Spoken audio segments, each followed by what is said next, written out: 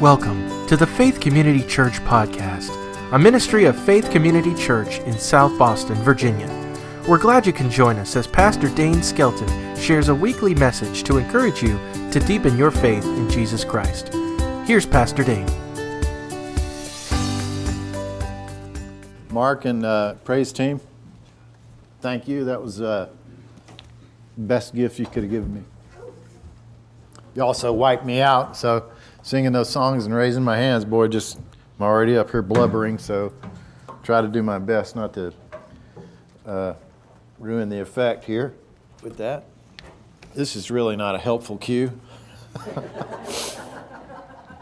I sometimes worry that, as a pastor, you always worry, have I done enough? Have we adjusted? Have we adapted to the times? And every time I see Desiree behind that drum set, I think, we were one of the first with a lady drummer. So, that's cutting edge enough for me. I want to ask you to turn in your Bibles to Hebrews chapter 13. And I've been preaching from Hebrews 13 because it was the best closing remarks. It was a compilation of many different closing remarks and that seemed to add it all up enough, the best for me. And so I just want to begin this morning with a smattering of final exhortations that are given to congregations and leaders in the New Testament. I'm going to start with 2 Peter and I'll end with our passage here in Hebrews.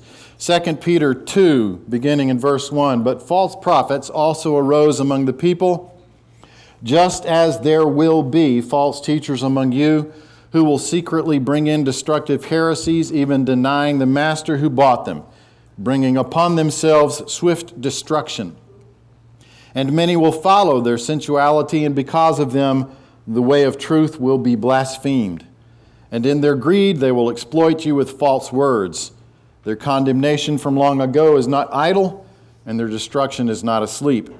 Peter goes on in that same vein all the way through chapter 2 down into chapter 3, and he concludes in verse 17 of chapter 3, "Therefore, dear friends, since you have been forewarned, be on your guard, so that you may not be carried away by the error of the lawless and fall from your secure position, but grow in the grace and knowledge of our Lord and Savior, Jesus Christ."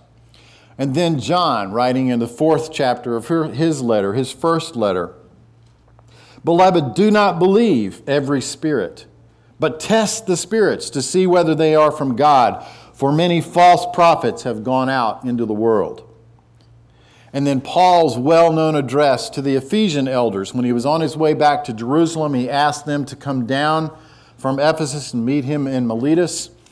In Acts chapter 20, verse 28, he says, "Pay careful attention to yourselves and to all the flock, in which the Holy Spirit has made you overseers, to care for the church of God, which he obtained with his own blood. I know that after my departure, fierce wolves will come in among you, not sparing the flock. And from among your own selves will arise men speaking twisted things, to draw away disciples after them. Therefore be alert." And then finally, one more before Hebrews, Titus chapter 1, verse 10. "For there are many who are insubordinate, empty talkers and deceivers, especially those of the circumcision party. They must be silenced, since they are upsetting whole families by teaching for shameful gain what they ought not to teach." And now let's go to Hebrews chapter 13, beginning in verse 9. He starts with, "Do not be carried away by all kinds of strange teachings. It is good for our hearts to be strengthened by grace, not by ceremonial foods, which are of no value to those who eat them. We have an altar from which those who minister at the tabernacle have no right to eat. The high priest carries the blood of animals into the most holy place as a sin offering, but the bodies are burned outside the camp. And so Jesus also suffered outside the city gate to make the people holy through his own blood. Let us then go to him outside the camp, bearing the disgrace he bore. For here we do not have an enduring city, but we are looking for the city that is to come. Through Jesus, therefore, let us continually offer to God a sacrifice of praise, the fruit of lips that confess his name, and do not forget to do good and to share with others, for with such sacrifices God is pleased. Obey your leaders and submit to their authority. They keep watch over you as men who must give an account. Obey them so that their work will be a joy, not a burden, for that would be of no advantage to you. Pray for us. We are sure that we have a clear conscience and desire to live honorably in every way. I particularly urge you to pray so that I may be restored to you soon.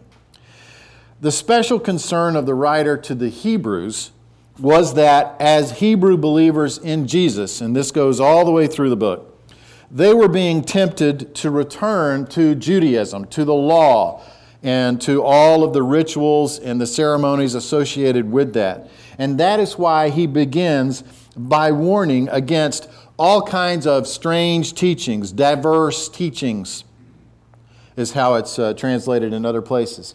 And then he zeroes in on the rituals and the practices associated with temple worship. He says, do not be carried away. Now, 21st century church leaders and believers will face different strange teachings, but the exhortation remains the same. Be on your guard so that you may not be carried away by the error of the lawless. Test the spirits to see whether they are from God. Pay careful attention to yourselves and to all the flock. Be alert. Silence false teachers who are leading people astray. Command certain people not to teach false doctrines. Paul said that to Timothy, and do not be carried away by all kinds of strange teachings. When you look at them together like that, you see that there has always been, from the beginning of the church, a deep and critical concern for sound doctrine and an imperative to protect it. And there are two reasons for that. Number one, it is the gospel, it is the truth revealed from God. Anything else is not the gospel. Jesus, answering a question from Thomas, said, I am the way and the truth and the life. No one comes to the Father except through me. And again, answering Pilate right before his crucifixion, you say that I am a king. In fact, the reason I was born and came into the world is to testify to the truth. Everyone on the side of truth listens to me. So the reason this has to be protected is because it is the gospel, the truth from God, revealed from God. It cannot be known any other way except by the revelation that we have in this book. Anything else is not the gospel. The second reason that the doctrine has to be protected is because false teaching destroys whole households. That's what Paul said to Titus, and draws people away from God. So as you can imagine, I have been praying and thinking a lot about all the things that I might talk to you as a congregation about on my last sermon as FCC's pastor. And believe me, I have 24 years worth of topics to talk to you about. But as I prayed and as I thought and as I meditated my way through the New Testament and through these sayings and these speeches that Paul and Peter and John and the writer of the Hebrews made to the churches of that day, of all the things that we could talk about, being carried away by all kinds of strange teachings is on my mind as much as it was on the minds of the leaders of the first church. And the reason that it concerns me is because it is so subtle. Because strange teachings and diverse teachings are so subtle, and the way that they come into churches are so subtle. 40 years ago, 1983, 84, 85, so something around there, almost 40 years ago, sitting in a classroom with my favorite professor, Dr. L.R. Barnard, and he's telling this group of young men, I feel badly for you guys, because he was in his late 60s, pushing 70 at that time. He said, I feel badly because you men are going to face doctrinal error and false teachings and heresies that have not been faced by the church since the first 3 centuries. That's where the West is going. That's where the church in the West is going. Let me give you an example of the subtlety of the way that this works into congregations. John Bookma, who was a pastor in Illinois, said, "Our church rented a theater to watch The Passion of the Christ on its opening weekend in 2004. Afterward, we gathered for prayer, discussion, and dinner." Now, let me just ask, have you ever seen The Passion of the Christ? Okay, you know what I say when that's a compelling film. I watched it once. That's all I could take, but it was enough. He said, "When I got home that night and I opened my mail, the first letter was from a local church inviting me to visit their special community. And they listed the ways that they were unique. There's no religious dogma. We encourage the freedom of individual thought and belief, a humanist view of life. Our faith is based on celebrating the inherent worth and dignity of every person." Sounds appealing. Second, warm, accessible services. Our Sunday services typically include a mix of readings, music, moments of meditation or contemplation, and a sermon. Third, our children's religious education program. We teach our kids to be accepting of different beliefs and the importance of each person seeking his or her own truth. They study the world's major religions and draw on the core values of each faith tradition. So if you're looking for a congregation that cherishes freedom of belief and opinion with a warm sense of community and fellowship, please visit us. Bookma says, "I had watched the horrific suffering of Jesus, and I had heard him say, 'I am the way and the truth and the life. No one comes to the Father except through me.' Hours later, I opened an invitation to visit a group where truth doesn't matter. It's only your truth or my truth or somebody else's truth." And he said the contrast was overwhelming. So here's the thing. Usually, it isn't that obvious. Usually, when false teaching comes into a church, it's not that obvious. What he was reading was probably from a Unitarian Universalist church where the name accurately describes the theology.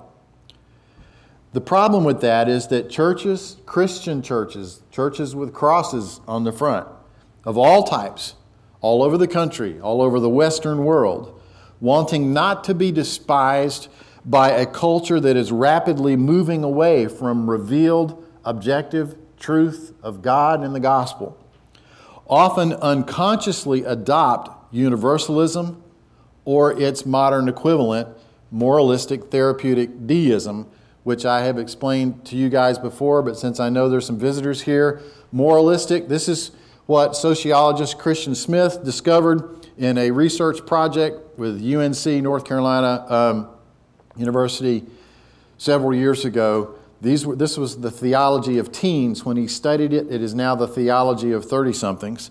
Moralistic, that means God, there's a right and a wrong.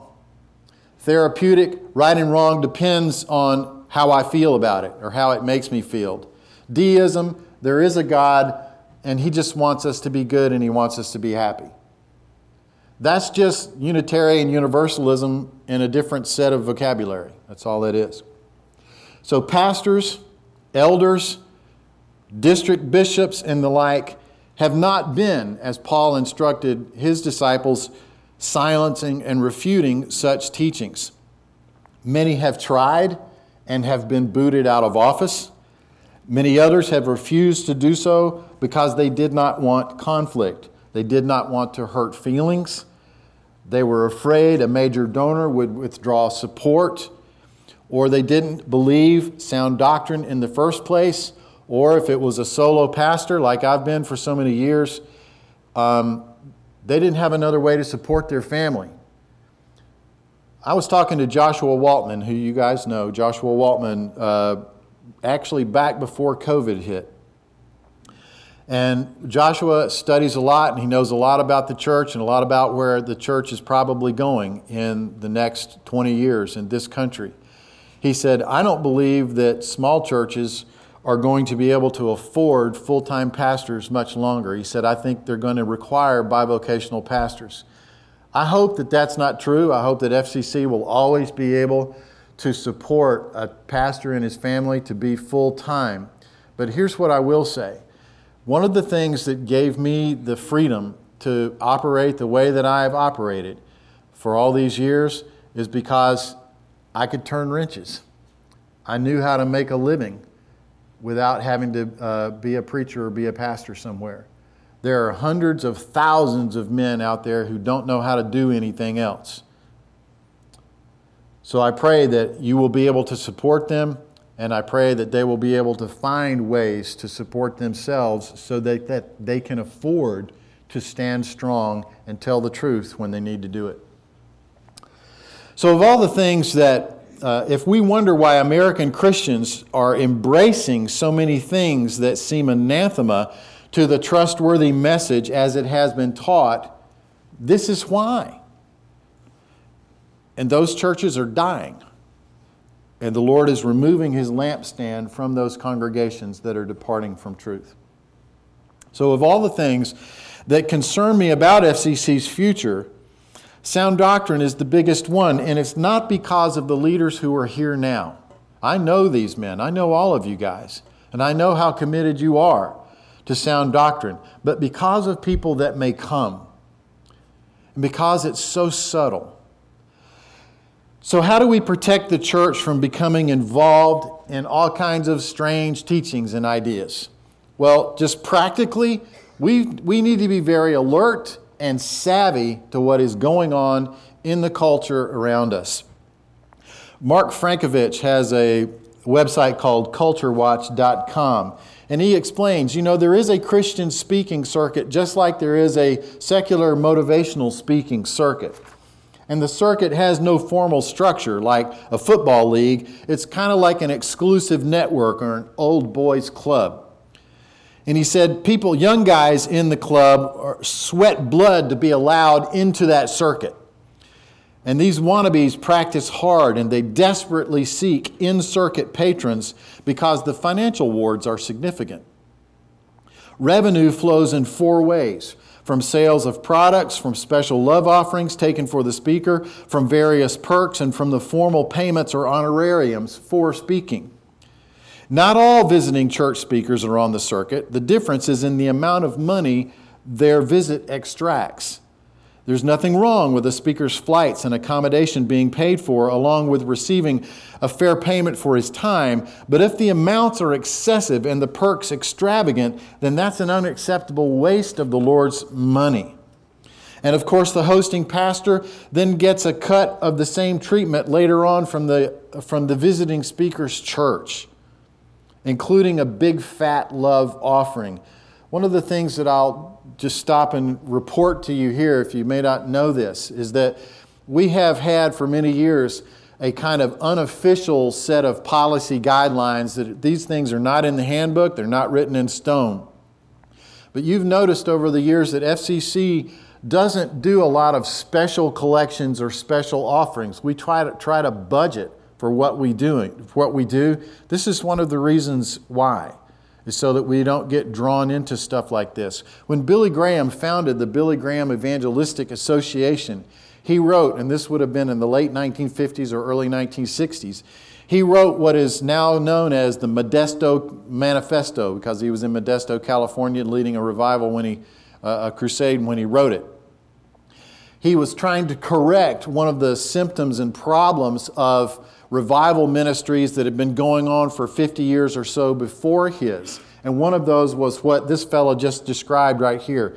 Guys would go into a place, and the more they could crank the crowd up, the bigger the offering was.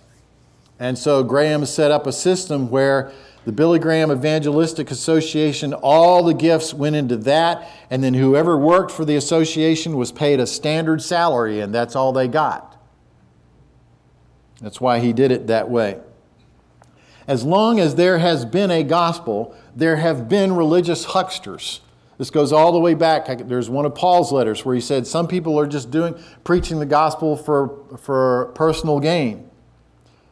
So don't fall for that stuff. The first way we can protect the purity of the gospel, the truth as it's proclaimed at FCC, is just be savvy and be alert. Don't get carried away by every wind of teaching and by the cunning craftiness of people in their deceitful scheming. The second way that we can practically protect ourselves from this is be sure your leaders are properly qualified. Be sure your leaders are biblically qualified. Look at the way that Paul addressed this in Titus chapter 1. Just have to turn back past Hebrews. The first book you run into is Titus chapter 1, beginning in verse 5. The reason I left you in Crete was that you might straighten out what was left unfinished and appoint elders in every town as I directed you. And then he gives the qualifications for elders, which are, understandably, their moral and ethical qualifications, their character as men. But jump all the way down to verse 9 and see what this says. He must hold firmly to the trustworthy message as it has been taught, so that he can encourage others by sound doctrine and refute those who oppose it. Titus, here's the reason you and the overseers you appoint need to be morally upright, doctrinally sound, sober, self-controlled men who know how to handle the revealed truths in the gospel and manage others well. Here's the reason. You have many serious troublemakers in that church, and you absolutely must stop them. In that letter to Titus, Paul calls them, if you look down in verse 10, rebellious people. I want to dive into that a little bit. Let me see verse 10.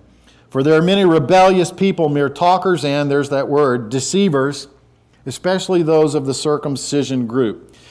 The word rebellious people, I want to dive into this because it's going to tie into where we're going later in Hebrews 13, verse 17, where he talks about obeying leaders. Rebellious people, is the Greek word anupatoktos. Anupatoktos. Anu is above. Patoktos is to rule over. Think of potentate. Our word is close to that. Patoktos is to rule over. So he's above anyone who would rule over him. Think about Edmund in the Chronicles of Narnia. This is what I mean about it being subtle. Edmund was supposed to do what in the Chronicles of Narnia?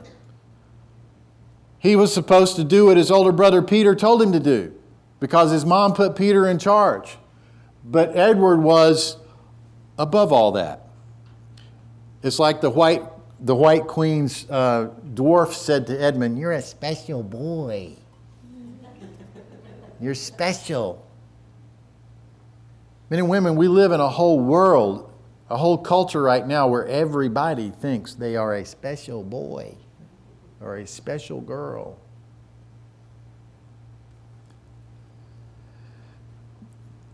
People like this consider themselves to be above all rule and authority. They are an authority unto themselves, especially when it comes to interpreting the Scriptures.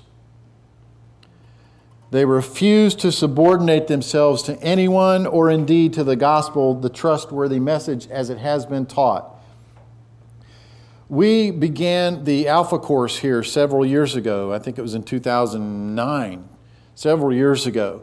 And one of the great things about the Alpha course is that in the Alpha course, we invite people into a room just in an environment just like this, who have never had any exposure possibly to the gospel at all. And if they have, it's been negative. And so they're free to just say anything and ask any question that they want to. And all we're going to do is say, wow, that's interesting. They can say the craziest, off the wall, out of the world, left field, heretical stuff.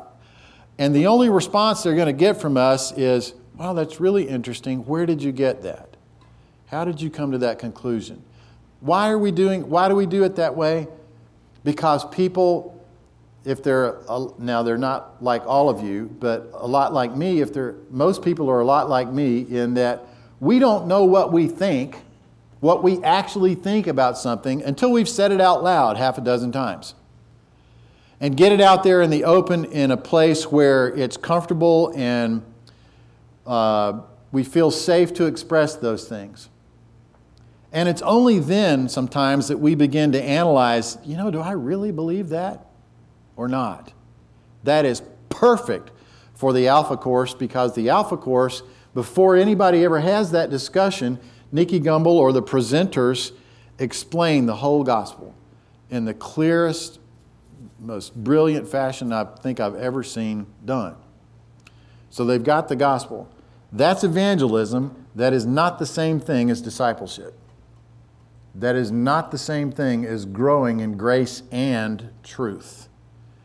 If we're going to grow in grace and truth, then there are going to be people in churches like myself and like the elders who are responsible for making sure that we are all taught correct doctrine coming from the Scriptures.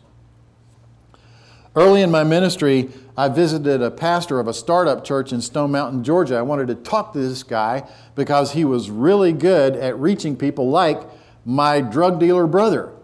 And I was impressed by that. So I went to talk to him and said, look, what can you tell me about starting a church? Because at that point, I didn't know where God was going to lead me. And he said, you need to know what you are about and what you are not about. People will come in with an agenda. It may not be visible at first, but if you are not clear on what you are about, what God has called you to do, they will try to hijack the church.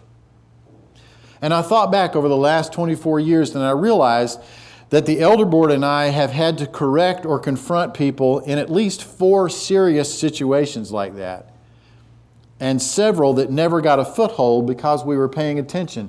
Most of you never saw that stuff because we never let it get to the surface.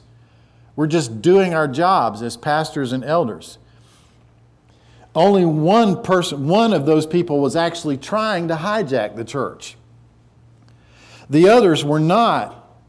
And because we did our jobs, they responded well. Look in 2 Timothy chapter 2, verses 25 and 26 to give you a better feel for how this happens. 2 Timothy chapter 2, verses 25 and 26. Well, let's back up to verse 23. Don't have anything to do with foolish and stupid arguments, because you know they produce quarrels, and the Lord's servant must not quarrel. Instead, he must be kind to everyone, able to teach, not resentful. Those who oppose him, he must gently instruct, in the hope that God will grant them repentance, leading them to a knowledge of the truth, and that they will come to their senses and escape from the trap of the devil, who has taken them captive to do his will.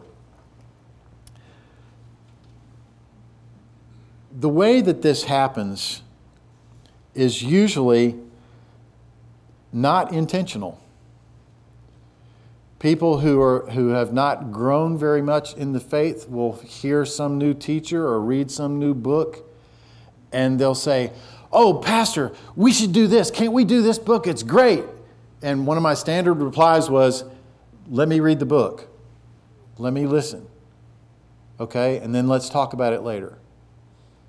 Because people not intending to can bring error into a church. And if you as a pastor or elder are not watching out for it, or if you don't know your stuff theologically, biblically and theologically, you're going to respond the wrong way to it. And if your natural fleshly tendencies, we were talking about our fleshly tendencies earlier in the Sunday school class, if your natural fleshly tendencies are to, I just want people to feel good, I just want to accommodate them, my reaction would be, "Oh, sure, yeah, that would be wonderful," not knowing what I was about to uncork. And so I had to learn to say, "Hang on, let me read that book, okay? Hang on, let me listen to that sermon or watch that video series, and then let's talk about it." FCC has for 20 years at least, we have what's called an elder qualification process. And in that elder qualification process, I have probably, I think it's 2 pages of questions, 2 or 3 pages of questions on biblical knowledge, on theological knowledge, on pastoral situations that anybody that's going to serve as an elder for FCC has to be able to answer those. If they don't, I can sit down with them and I can walk them through those things in order to prepare them to serve in that way. Why do we do all that? Why have we done all that for 20 or 24 years? Because the gospel is the truth of God and there is no substitute for it. People who distort it or adulterate it or undermine it deceive whole families, and draw others away from God.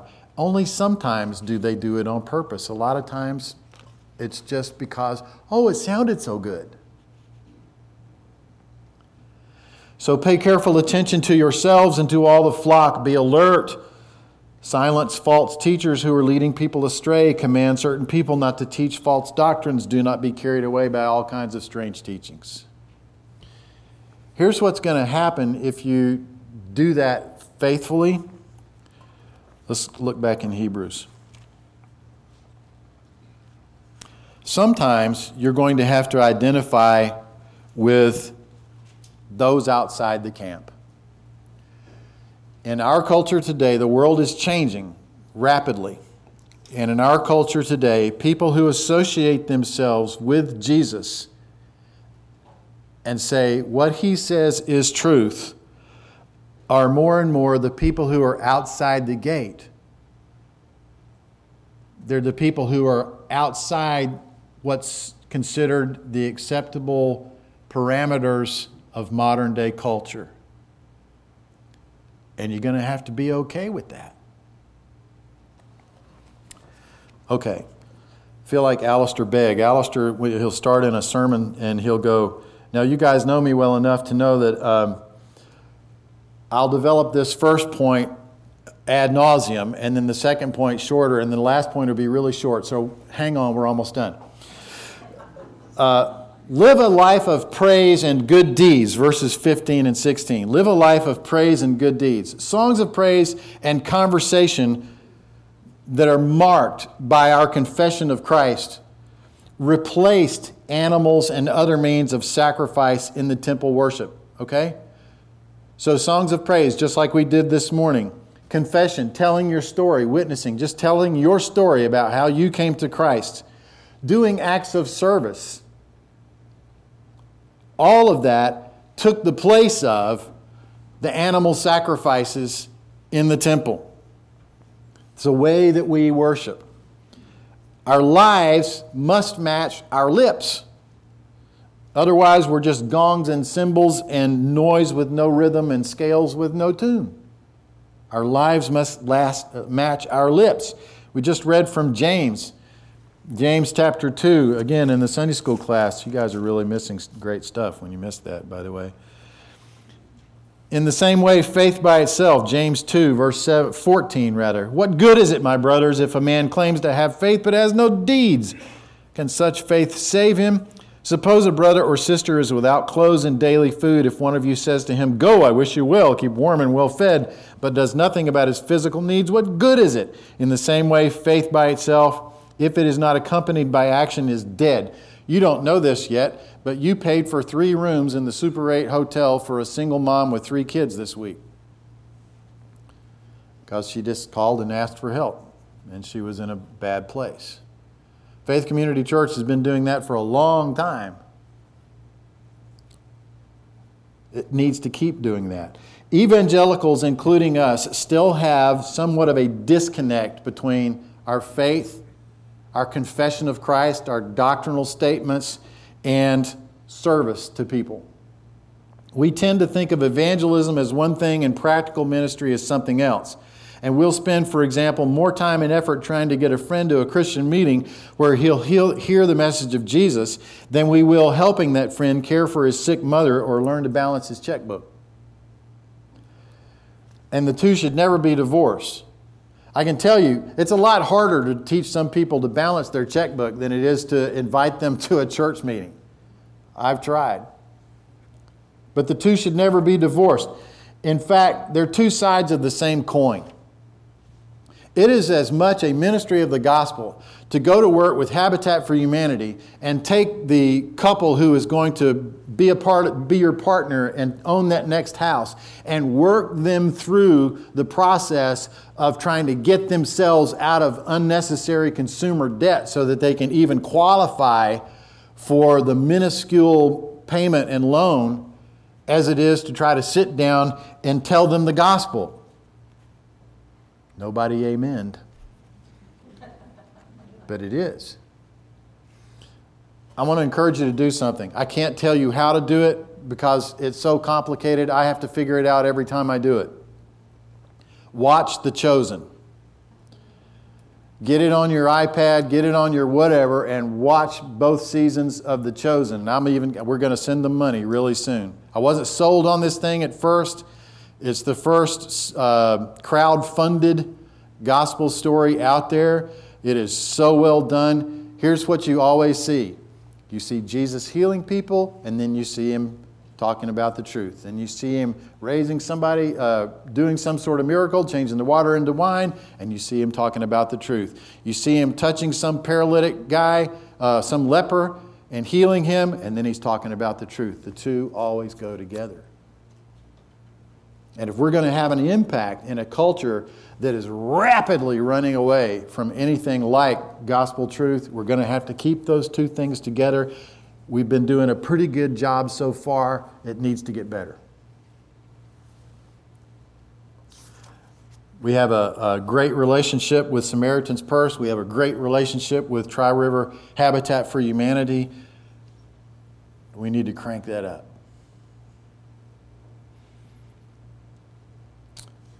Finally, obey your leaders. Boy, that's difficult for an American to hear. Obey your leaders. I'm from the 1970s. Don't trust anybody over authority. Question authority. Richard Nixon and all that. Americans do not like language like this because it sounds so authoritarian. The spirit of the age that has invaded all churches is the notion that everyone has their own truth. And this is where it ties in to verse 9 about being drawn away. So we treat the Scriptures the way some folks treat the Constitution. The only meaning it has for us is the meaning we bring to it. But as with the Constitution, so with the Scriptures. The Scriptures mean what the writers meant when they wrote it. You cannot make the Scriptures say something they did not say, and you cannot make the Scriptures unsay something they did say. When you do, you have departed from the truth. Our task, through careful exegesis, is to discover what it meant to the original readers and bring that meaning forward 21 centuries into our day. That's called the historical, grammatical, critical method of exegesis. I'm just going to say this. If you're hearing a preacher or a speaker of some kind or other that is not doing that, don't trust what they say. Be very careful. So when the writer to the Hebrews says this is not about giving some preacher or elder all authority over every detail of your life. Some churches have done that, and that's wrong. Why do I know it's wrong? Look at 1 Peter chapter 5, verse 3. There's other places we could go, but this will do the trick. He's talking to elders. In verse 1, he's talking to elders among you. I'm a fellow elder, a witness of Christ's sufferings. Listen, verse 2. Be shepherds of God's flock that is under your care, serving as overseers, not because you must, but because you are willing, as God wants you to be, not greedy for money, but eager to serve, not lording it over those entrusted to you, but being examples to the flock. I have a dear friend who in 1980 got saved shortly after I did, and she joined one of those churches where the guys were doing that, and it was a horror story. So that's not what this is about. It's about preserving sound doctrine. The writer to the Hebrews has the same concern that Paul had when writing to Titus in verse 10. Remember that word? He said there are insubordinate people, anapatoktos. He's talking about people who would not listen to the duly appointed stewards of the gospel, to the doctrine of Christ, who He is, what He accomplished, and what that means. And those stewards are the elders and those approved teachers who know how to handle the word of truth. That's another thing that FCC has done over the years. Some people would say that it has caused us to be smaller than other churches. We're not only careful about who we appoint and affirm as elders. We're very careful about who we appoint and affirm as Bible teachers of any kind. And that's why. So let me give you an example of this kind of authority at work. When I went to learn how to fly, I picked a flight instructor who I knew would be very tough on me and who would teach me good flying habits. And he always did. He taught me all the good flying habits. Always launch from the end of the runway. Always strive for a stabilized approach.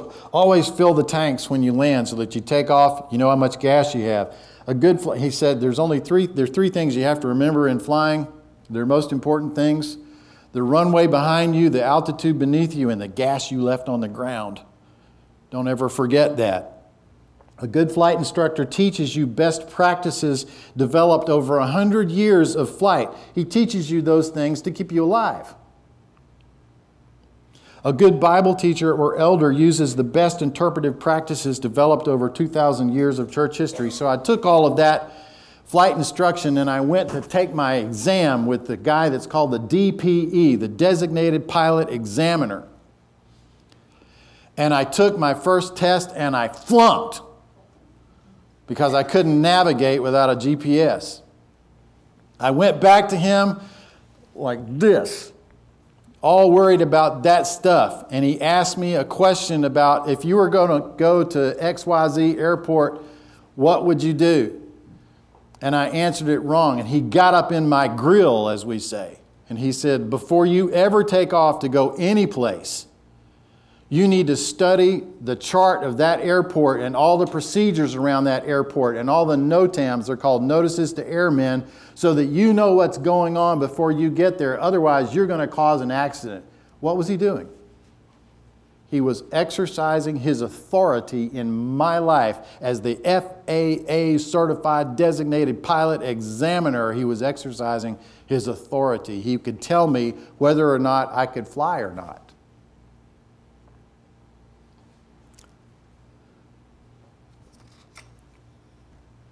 Obey your leaders.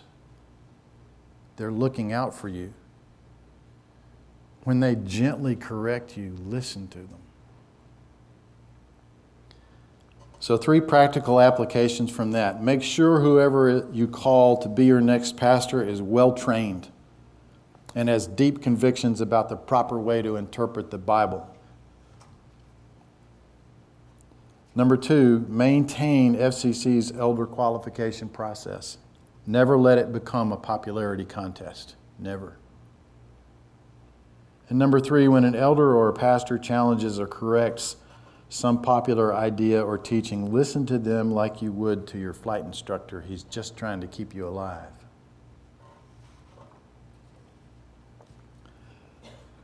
And finally, he says, pray for us.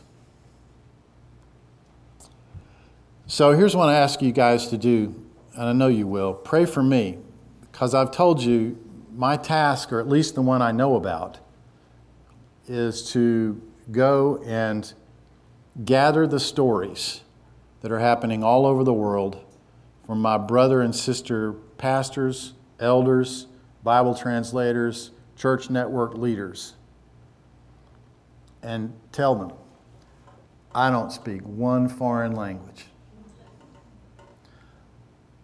I'm scared to death of third world cultures. I don't stomach strange food very well. And that's only the part of the task that I know. I know that it's going to be much bigger than that. I just don't know what it is. Please pray for me.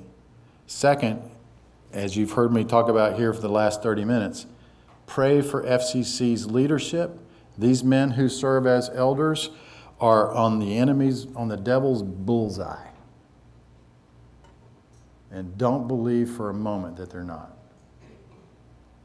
Pray for these men. Pray for this search team. Pray for their families. Pray for FCC's next pastor. Pray before he comes here. Pray when he gets here. Pray for his wife. Pray for his children. You guys have been awesome. We have never been treated like many churches treat their pastors. But pray for their wives and pray for their children because wives. Pray for his wife. Pray for his wife. Singular. Because she's under a tremendous amount of pressure and nobody's thinking about her. Pray for their children. Pray for strength. Pray for wisdom. Pray for courage. The world is at a historical inflection point. Everything is changing. But Jesus Christ is the same yesterday, today, and forever. And now I'll close with verse 20.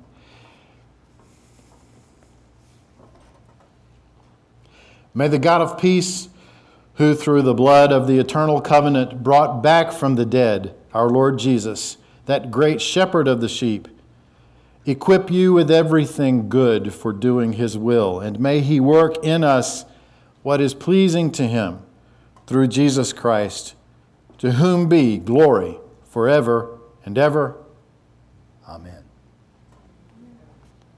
Mark? Let's pray together. And now, Father, I commit this church to you. It never belonged to me in the first place. It's always belonged to you. I commit these people to you. I ask God that you would pour out your grace upon them in the coming months and years. And we trust, Lord, already that you have the man appointed for them. Lead them to him quickly, we pray. In Jesus' name, amen. Thank you so much for listening. To learn more about Faith Community Church, you can find us online at fccsobo.org or on our Facebook page by searching Faith Community Church. As always, God loves you, we love you, and we hope you have a wonderful week.